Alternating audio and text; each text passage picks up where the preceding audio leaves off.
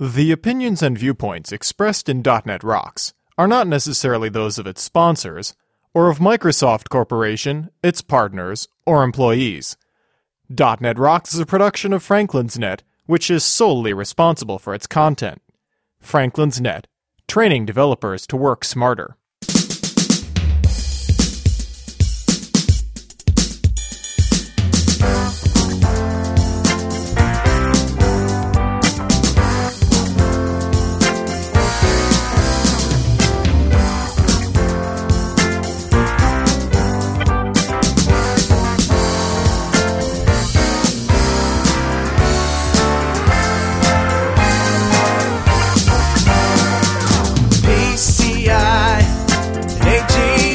Hey Rockheads, stop straightening your bananas and listen up.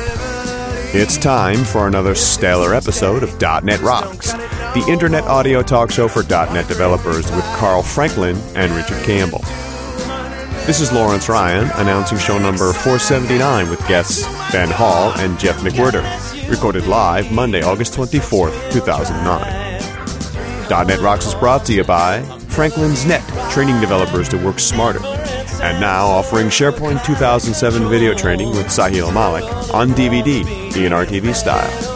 Order your copy now at www.franklins.net. Support is also provided by Telerik, combining the best in Windows forms and ASP.NET controls with first-class customer service.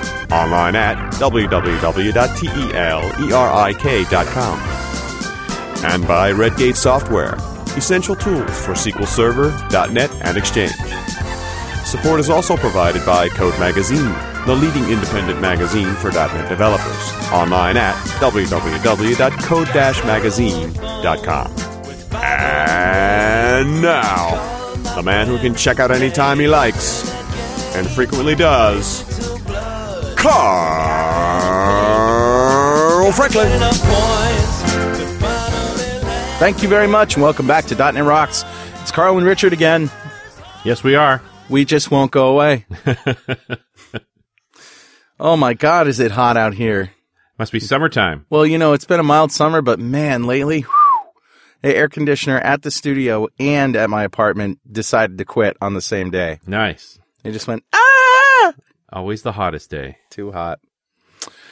It's enough chit-chat. Let's get into the show here. Better Know Framework coming at you. Awesome. So, Better Know Framework, of course, where I shine a little light on a dark and dingy corner of the .NET framework, and hopefully you'll learn a few things, or at least know where to go to learn a few things. Today I'm talking about system.io.unmanaged memory stream. Oh. Yeah, so this is access to an unmanaged block of memory from managed code. So typically what you want to do, like if you have a resource file, you can load that up and map it into memory, and then use the unmanaged memory stream to go ahead and pull that data out without having to, if you've got a big file or something, without having to allocate and then deallocate or garbage collect. So it avoids garbage collection, which is a nice little way to keep your profile up. But especially if you're dealing with a really big file. Exactly. Okay. So, that's how you can do it. You avoid copying data into the garbage collected heap, and you reduce allocations and improve your application's working set. Nice. So if you got any big files you want to load up, check out the unmanaged memory stream. That's all I got. Richard, you got an email? I do indeed, and it's about 472. That's the show we did with Steve Evans on IT for developers. Oh, yeah, great show. And he says, "Hi, guys. You made me laugh, cry, and worry while listening to show 472. I'm currently the web developer manager / senior developer for a new media agency here in the UK. I was hired into this role, but my others are even worse than developer / network support. And it extends more and more because I was standing closest to the server when the last guy left." Isn't that funny? Funny how that works, yes. So even though I started out as a graphic designer, now I've also been a developer, IT support, network support, infrastructure manager, DBA, graphic designer, and more. Yep. That's how it happens. Yeah. On another note, you talked about password security. For the development servers, there are strong passwords for both RDP and for the databases. They all use strong passwords, not passphrases. Do you consider this bad practice? All the staging and live servers have strong passwords, normally 10 characters or more. We also use the same admin password for most things from web servers, SQL servers, and mail servers, as it saves the dev team, the /DBA team from having to remember multiple passwords. I'm worried that this is wrong, too. Keep up the great shows. You always make me reevaluate my processes, which in the end keeps me and my team up to date. I intend to convert everyone to .NET Rocks. And cheers from James Studdart. Passwords versus passphrases. Your verdict, sir? I'm a passphrase guy, but that's mostly because I think in phrases anyway, and they're easier to remember. You know, they grab on. The problem with like 10, 15 character passwords is you invariably have to write them down. Yeah. But the other big whammy here with that James mentioned is this idea that all these machines have the same password. So given one crack, right, or a guy needs access to a web server and suddenly finds out, hey, I can log into all the databases too with this password. Right, so right. Definitely there are issues there.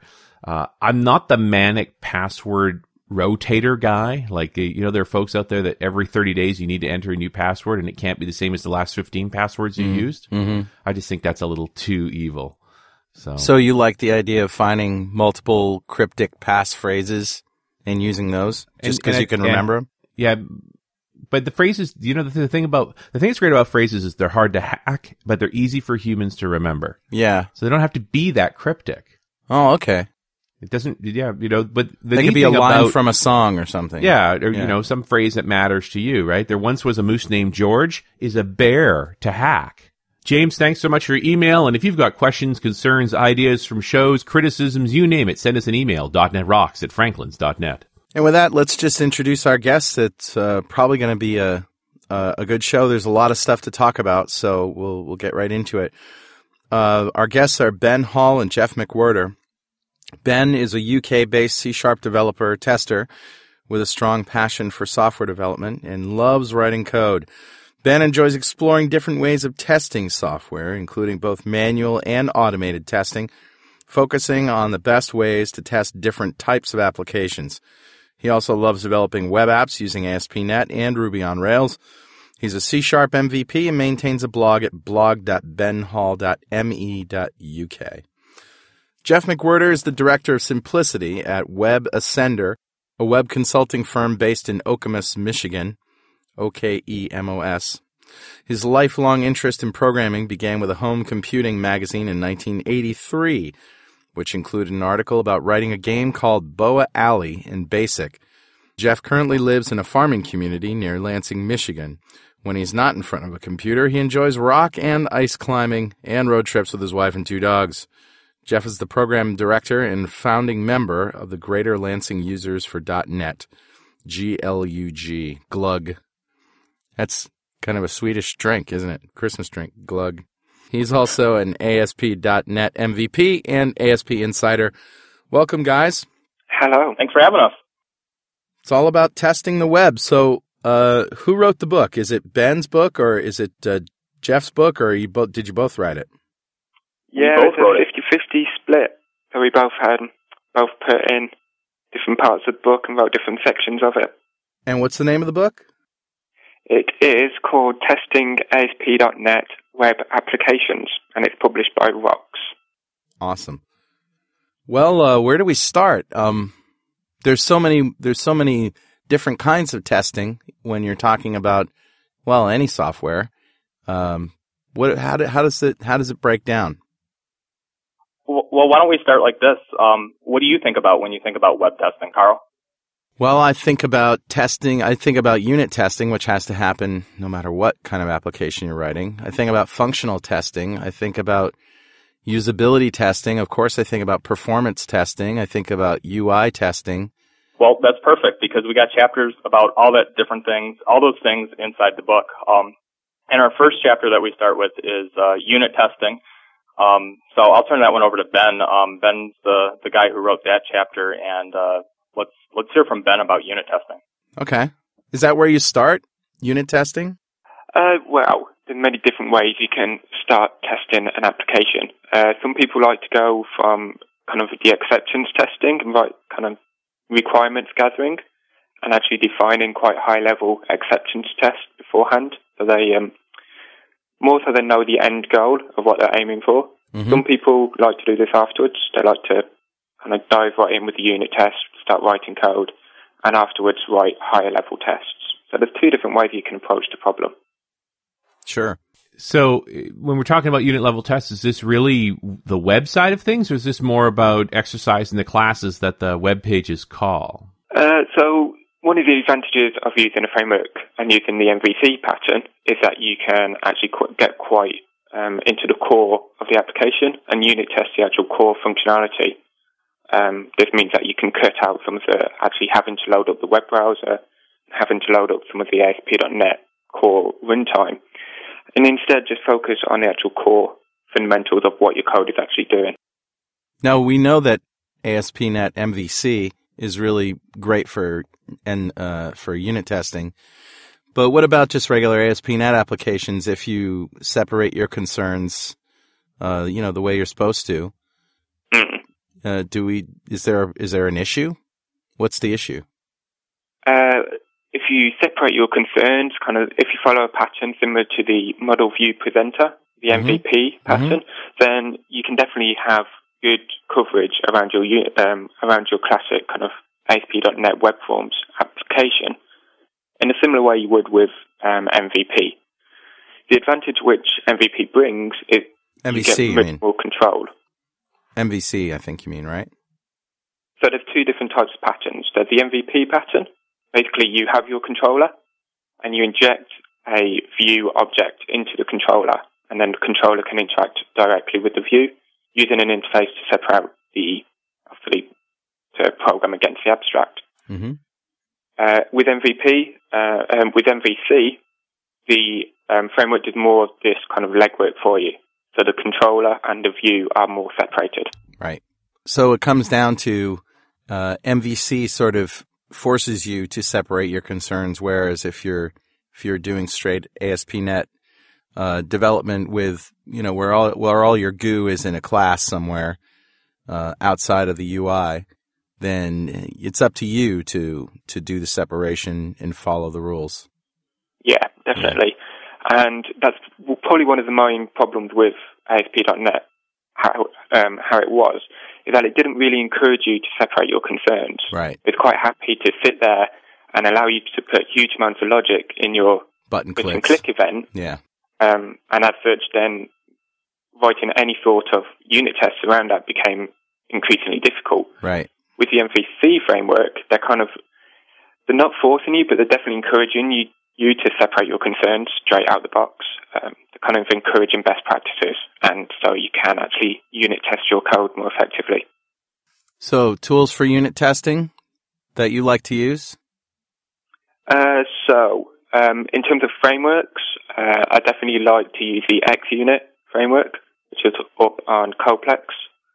I find it's got nice syntax, it's really quick, it's really lightweight. NUnit, classic framework, does everything you need, does an excellent job at it. RhinoMox I use for stubbing and mocking, and then ReSharper and TestDriven.net for helping you to write your code and actually run your unit tests. Okay, is there more to the story about unit testing ASP.NET applications, or if you're already using these tools to, let's say, test non-ASP.NET apps, is there anything in particular? Well, with the ASP.NET apps, one of the things in the book that we stress a lot about is you don't have to be using MVC to write good tests and be able to test your web applications.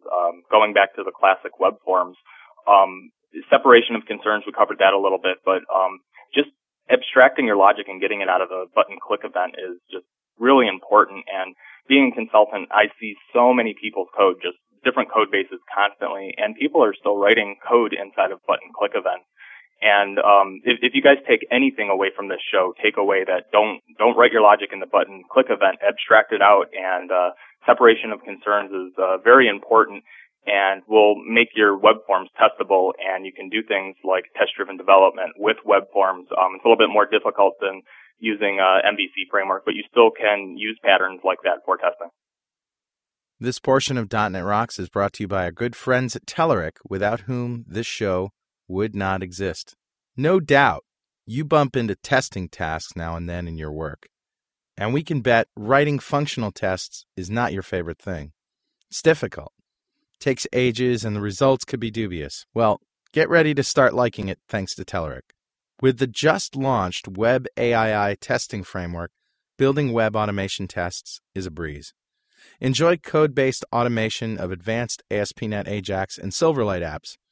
Write a single test and have it executed against multiple browsers at once. Benefit from rich API, link support, integration with Visual Studio unit testing, NUnit, XUnit, and MBUnit, not to mention the free wrappers for Telerik RAD controls for ASP.NET Ajax and Silverlight that ship with Telerik's new testing tool. Surely one of its best features, Web AII testing framework, which is developed by Art of Test, is absolutely free. If you're already hooked on Web AII testing framework, you can start using it right away. Go to Telerik.com for more info, and hey, make sure you thank them for supporting .NET Rocks. I'm remembering back to the days when I used to teach ASP.NET classes, and I think by the second half of day one, we were already out of the button click in writing classes, writing at least one other class project, and then we would separate tiers from that. But right, and another thing about unit testing that a lot of developers don't realize that they do it constantly. If you're opening up a web form or a Windows form application, like all of us have done, you open up a Windows form, you throw a button click event on there, you put some test logic in there and make sure something works. That, in a way is a unit test. So moving that into a framework like NUnit or something like that, making it reusable and being able to automate that, you might as well keep that stuff around. It's definitely important. All right. So from unit testing, we go to?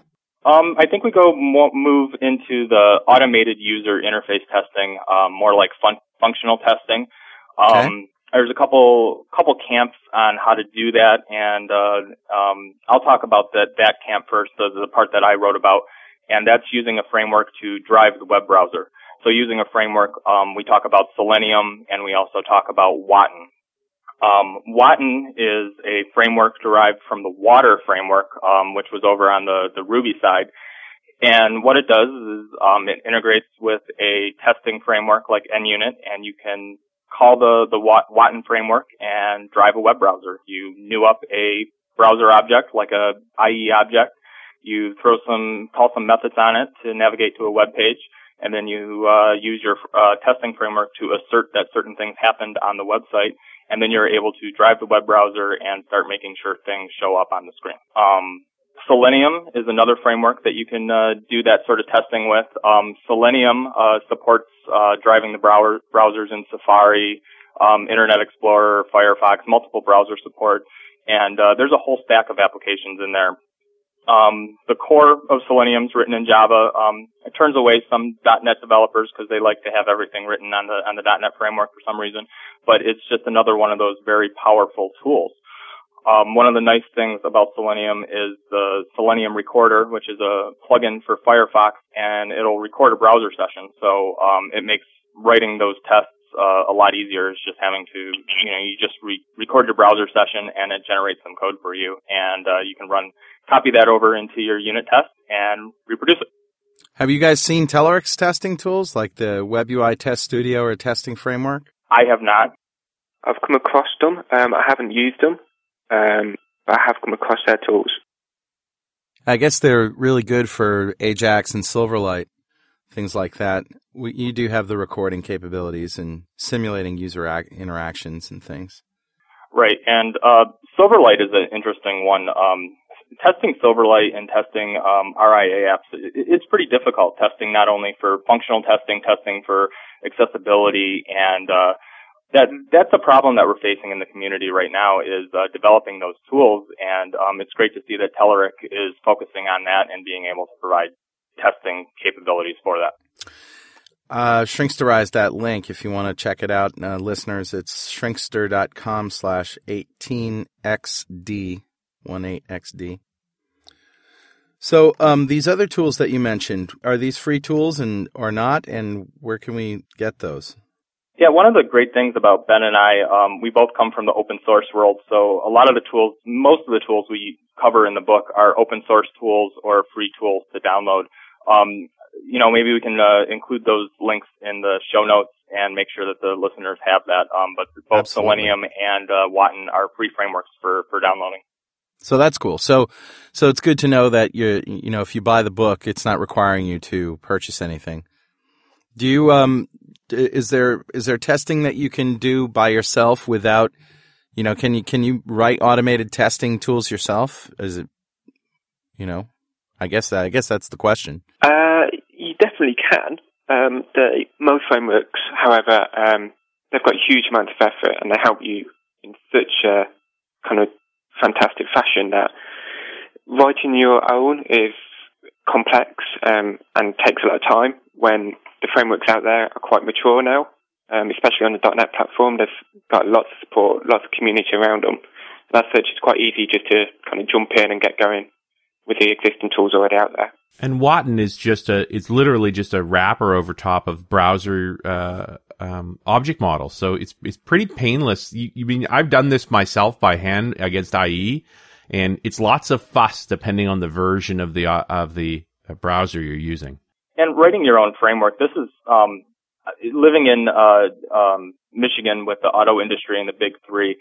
This is something that's very common for me, and talking with Ben, it's not common for him. But there's a lot of companies that don't allow open source or just even open source tool like NUnit to be introduced into the company.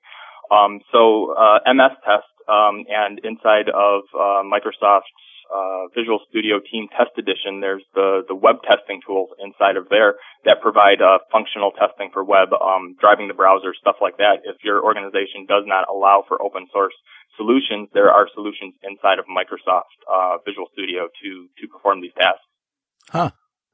But and the point here is you're actually writing code to drive the form. So you're actually automating the process of filling in a form and hitting submit, that kind of thing. Yeah, pretty much what you're doing is automating the users, kind of how the user interacts with your website. Right. So you have full control over the browser. So you can do things like refresh the page, you can fill in the text boxes, hit the submit button, go backwards, go forwards. Just basically, however the user would interact with your web page, you can now automate and write automated tests around those to verify the web page actually works as you expect. There are some problems around these sort of tests, though, such as what happens if your user interface changes, names of things changes. In the book, we offer some patterns on how to help you avoid those things. But they're considered fragile tests. If you change anything, your tests could break, and you're going to have to go back and maintain your tests. One of the things about testing is it is an investment, and you have to put money into that, and hopefully your management sees value in that, but there definitely is an investment to keep the tests running correctly. If I could jump back to unit testing for a second, do you guys recommend to developers that they do test first development, and is that recommended only when using MVC, or can you do test-driven development without MVC framework? Yeah, you can definitely do test-driven without the MVC framework, and it's definitely something I'd recommend to all developers, no matter what kind of code they're writing, whether it be ASP.NET or WinForms or even WPF. I think test-driven.NET just allows you it kind of changes your mindset about how you write code. Instead of just kind of bashing out code, kind of going straight into the implementation, TDD, writing the test up front, you actually stop, you think about the code, you think about what you're trying to achieve, and then you have your test to guide you and actually help you and implement the actual code. And then, once you're done, you have the test to make sure that it's passing and working as you actually expect. And is it easier, obviously, using MVC? I think the answer is yes. Yeah, MVC definitely gives you a lot more control over what you can test. What you can actually test is a lot more easier to access. The object model is a lot simpler. It's also abstracted away from some of the core ASP.NET, kind of the infrastructure such as the HTTP request. That's now been more abstracted away, making your test more isolated and actually more testable and in a unit testing fashion. It is possible with WinForms and kind of the old style of doing it, but you just have to think a bit more. You have to kind of think about how you're structuring your application in a bit more of you just have to put a little bit more effort into your actual architecture than you do with MVC. A good friend of mine, we were in a conversation once, and we were talking about test-driven development and different types of testing methods. And he told me the type of testing that I do is test-eventually development. And test-driven development, writing your tests first, I've definitely done it in the past. I'm working very hard to do that all the time. But honestly, test-driven development is hard, and it's very hard for somebody to pick up a book and learn how to do test-driven development and do it correctly. Pairing with someone, doing pair programming, working with a mentor really helps you learn how to do that. Where I'm at in my career is, as I said, I try to do it as much as I can, with the WinForms and MVC, especially in MVC, I try to do it more. With WinForms, I try to do it. But I do practice test eventually development. I think there's a support group out for people like us. I just can't see how you would build a web GUI in that sort of test first model. You really need to have the form laid down before you can construct a test for it. It definitely is very difficult. Constantly compiling and getting the errors and it not being in there. But as you just keep abstracting things out and thinking about things, I would like to do it. And this brings up a good point. Test-driven development is a horrible name for the process of what you're doing. It should be create a good design development first. Test-driven development is more about design and how it works rather than the actual testing. The unit tests that you get off of it, they're definitely a good side effect of it. It is difficult to learn, but it's about design and learning how to get those objects up, get them built, and then wire up that form and get them to save and do the things that you need. Well, and form. you just hit on something that made me think where we might be giving the wrong impression. Yeah, wire up that form. So I mean, so much of web development is driven by the design of the page, isn't it? I mean, don't you? In a typical situation, you'd go to an artist, a Photoshop person who'd do a mock-up, and, you'd sort of want to have not necessarily all the UI with the buttons and the Silverlight or everything, but at least some sort of idea as to what the UI is. So those forms will be written, and then you're using your test-driven development tools to build the logic layer. Isn't that true? In an ideal world, in the ideal web world, we have a designer mocking up a form and giving it to us, and then we're able to take those elements and abstract them out into the things that we need. But most developers don't live in that ideal world, and they're stuck mocking up those things themselves and doing it. And a lot of times, the processes get fudged together. They don't do a mock-up. The mock-up is just the ASPX page, and it gets done like that, and it's very difficult to work in those environments, in my opinion. So you're saying it's difficult to work in an environment where you don't have some sort of design up front? Correct. Design meaning not a software design, but more of a graphic design. The UI design, the mock-up. Yeah, mock-up. I mean, there's just no end to the amount of Photoshop people that can design what a web page should look like. Is it that difficult to get someone like that involved in the process? In some environments, it absolutely is. I've seen lots of people who want to do all the work internally. And I'm not a big fan of that. I say everybody is good at something, and if you're not good at doing the mock-ups, try to find somebody who is, whether it's external, whether it's, maybe a secretary or somebody else at the company. They might not be a developer. They may have a good eye for design, good eye for color. They definitely can help with those sort of tasks. Yeah, and I've worked with kind of professional full-time usability people, and the difference they can actually bring to a project is quite immense. They see things in a completely different way, and how they structure their layout it's difficult to believe how much impact they can make on a project compared to just trying to do it yourself through kind of in creative fashion. And it occurs to me that they're not, the mindsets are conflicting to a developer's mindset. You literally can't do both. You think one way or you think the other. I found when I've had designers hand me stuff, I'm looking at them like, do you know how hard this is going to be to code? And then you sort of get that reality check of, but it's going to be really easy for the guy to use. This portion of .NET Rocks is brought to you by the Ants Memory Profiler from Redgate Software.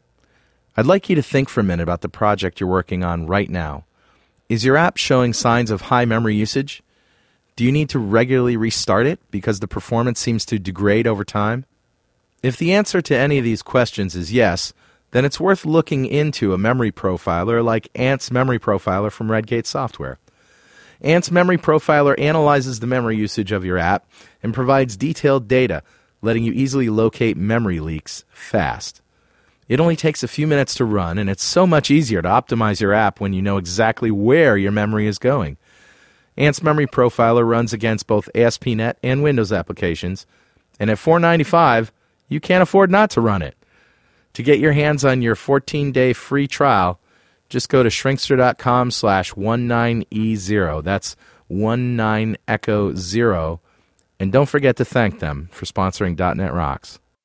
So I think this leads us into a good segue to talk a little bit about accessibility testing and usability testing. Everybody, different dev environments work different ways. Different dev shops have their ways of doing things. I've worked in places where I've been the sole designer, not a very good designer, but nonetheless a designer. I've worked in a place where I was told to wrap everything around a div tag, and the designers will come in and they'll clean it up, just as you write a little bit accessible code.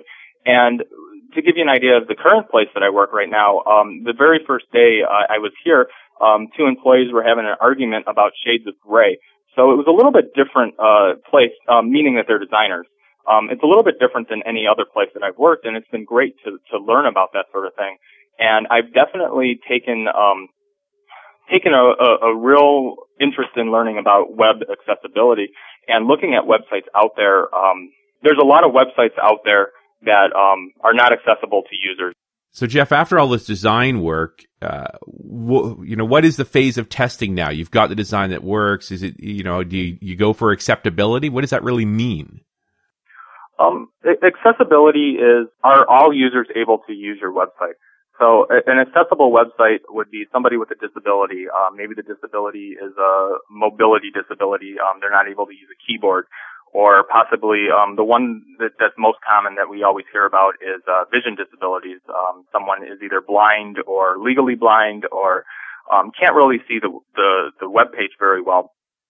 There's certain things that certain ways to design our websites to make it much easier for these users to use the website.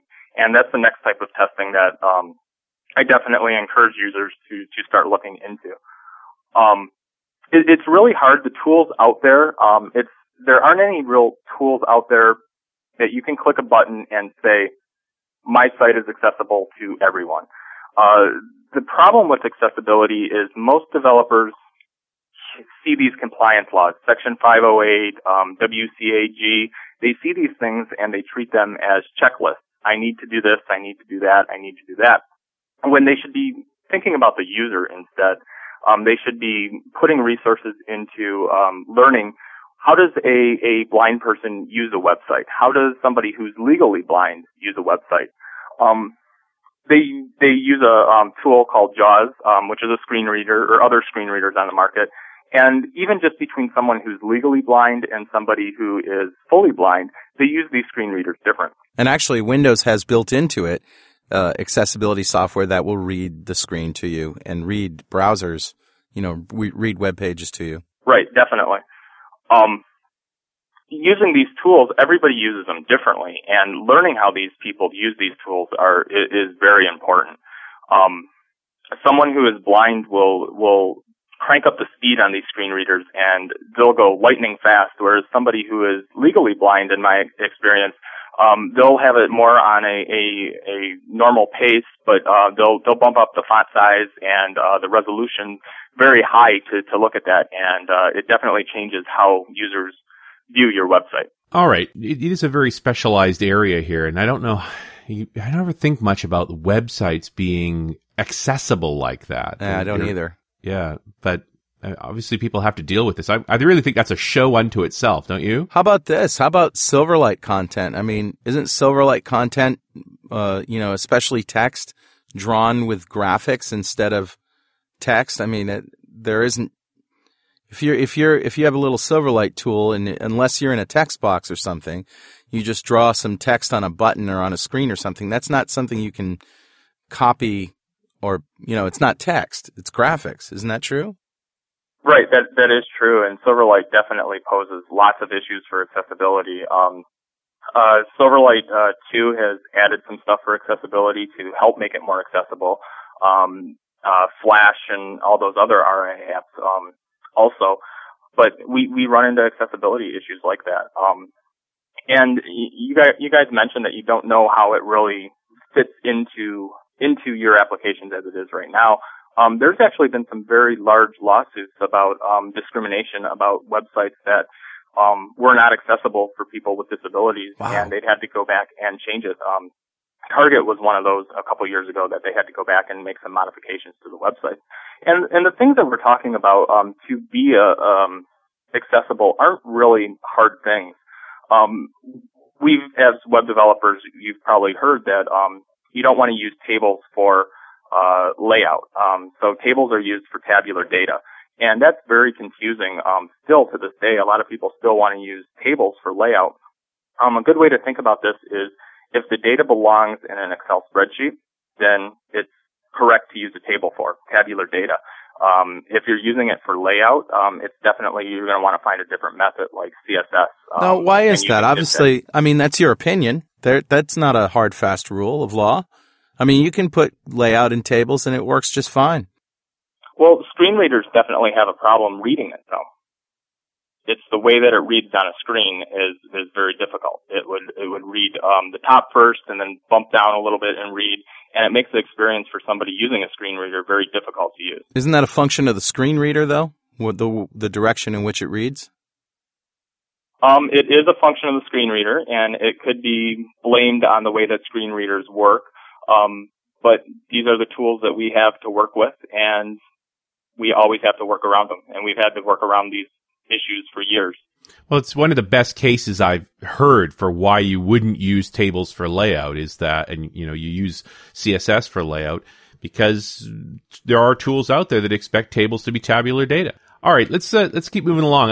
One of my personal favorites, because certainly something I've done a ton of, is performance testing or load testing.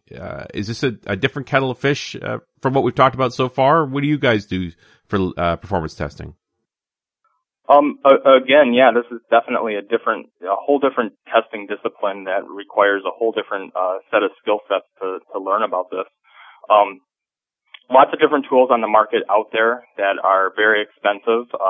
Load Runner, which I believe HP owns now.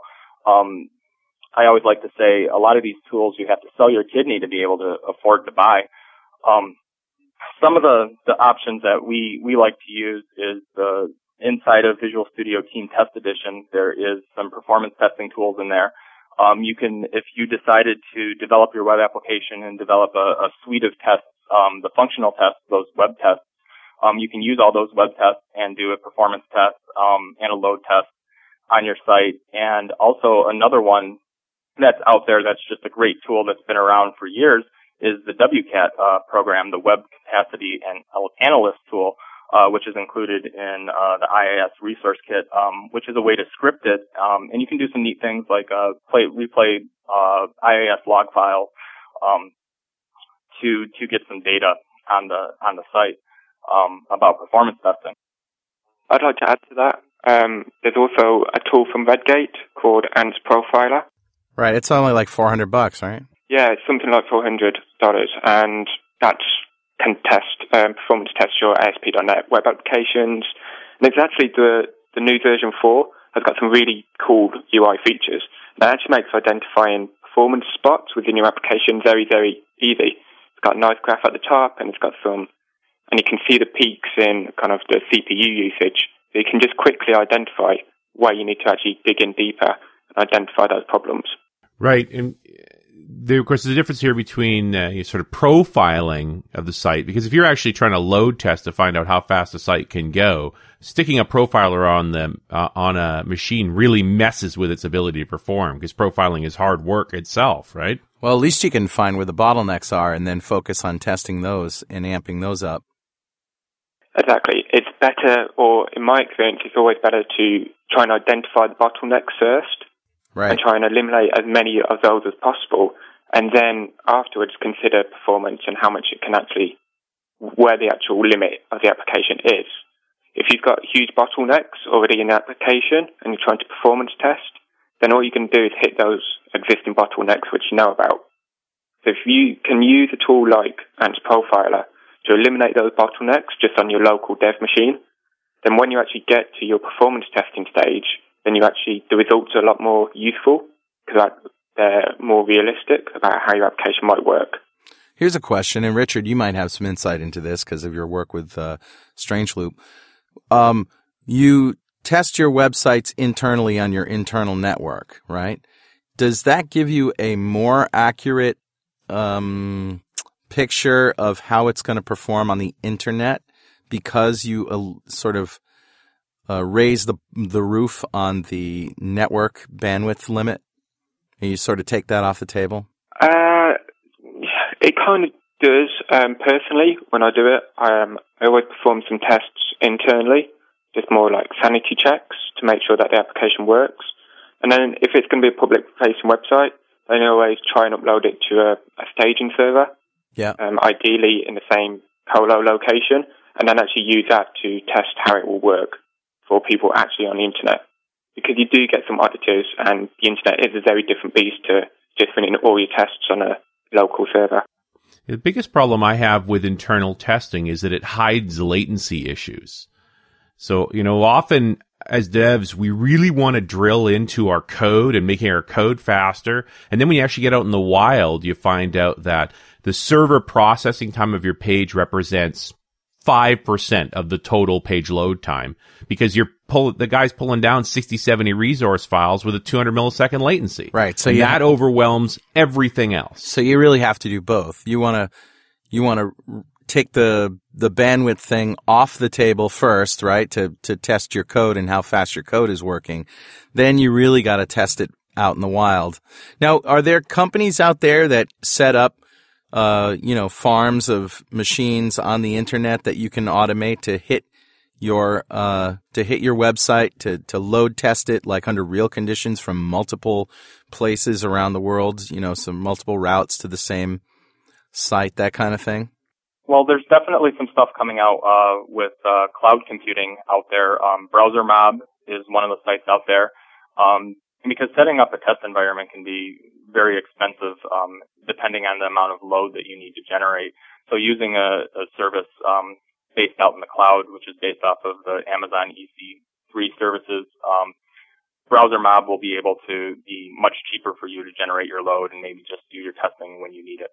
BrowserMob. Oh, that's interesting. I'm just looking at it now. But guys like LoadRunner, this is one of the services they offer, right? Right.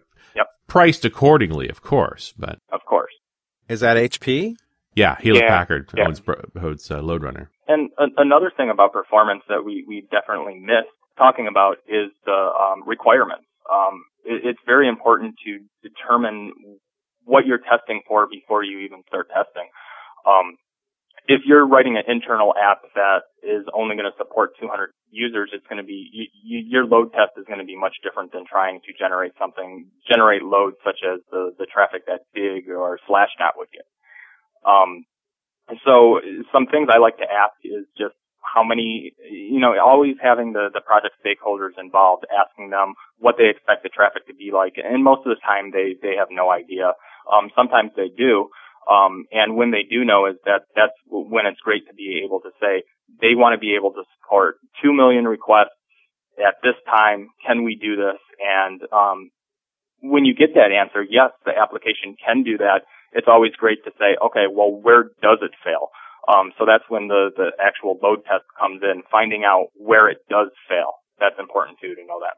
Hey, getting back to load testing, I found a company out here, Loadstorm, loadstorm.com, which generates tens of thousands of concurrent virtual users to simulate real users on your website or web application. And it's if you sign up for some Breeze account, I don't know what that is, you can run unlimited load tests with 50 concurrent V users all month, every month at no charge. I'm not sure, but I think there's another level where you can get something like 0.1 cent per virtual user hour or something like that. I'm not sure exactly what it is because I just landed on the page, but there you go, loadstorm.com. Have you guys heard of that one? I have not heard of that one. I've not come across that, but there's definitely lots of companies which are taking advantage. So you just need to have a look around, experiment with the different services, see one which kind of suits you and suits the kind of traffic which you're planning to generate. There's lots of companies now that are taking advantage of EC2 and all the virtualization cloud. So there's definitely stuff there for you to investigate. I found this on a list of tools at shrinkster.com/18xf. It's softwareqatest.com, and it's a website test tools and site management tools list, and it's huge. I want to check that out. At some point, these third-party load testing tools, what is the difference between these and a denial of service attack? That's true. Can you imagine signing up to hit somebody's website when they least expect it? That's right. Pointing to somebody else's website. Don't do this, people. It's not a nice thing to do. We're evil only in thought, not in deed. All right, guys, we're getting down towards the end of the show here. Have we missed anything? What about security? Yeah, absolutely. Talking about the denial of service attacks there. Security testing is one of those things that I found in my experience a lot of developers really don't know a lot about and just really don't test for it just because, mainly because it's hard. We do have a chapter in the book about security testing. The problem with security testing is there's hundreds of books out there. There's just so many books about it. It's such a wide topic. You could do show after show after show about the different types of security testing out there. So what we did was we took the approach, there's a project out there, the OWASP project, the Open Web Application Security Project, and they publish every few years a top 10 vulnerability report. And these are the top 10 vulnerabilities that web developers should be out there and talking about. Hey, did we miss integration testing? What's that all about? So integration testing is basically your unit tests. You want to be quite isolated. You don't want them interacting with external parties and external resources. Your unit tests should be isolated, they should be fast, and they should pass every single time. You want to make sure that they're covering your logic and that you see the green bar to make sure that all your business logic is working perfectly every single time. If you see your unit tests fail, then you know there's something wrong urgently. With integration tests, these cover your the code which interacts with your external parties, such as a database or maybe a web service, an email server. Now, these have issues. Interacting with these type of services have lots of issues around them because they need extra configuration, they take a lot longer to run, they might need some additional files or some additional support in order to make the test actually pass. And also, they might just be down. For example, if you're accessing a database across a network and the network goes down, then all your tests are going to start to fail. And this is where integration testing comes in. We like to, generally it's best to separate the two, separate your unit tests and separate your integration tests, just to keep the boundaries kind of more clean and so you can run them independently. Okay. And getting back to your book, can we find the book on Amazon? And give the name of it one more time. You can find the book on Amazon. It's available to pre-order now, and it's called Testing ASP.NET Web Applications. Excellent. Ben, Jeff, thank you very much. It's been enlightening. Thanks, guys. Thanks, guys. All right, keep doing what you do. And you out there, keep listening to .NET Rocks, and we'll see you next time.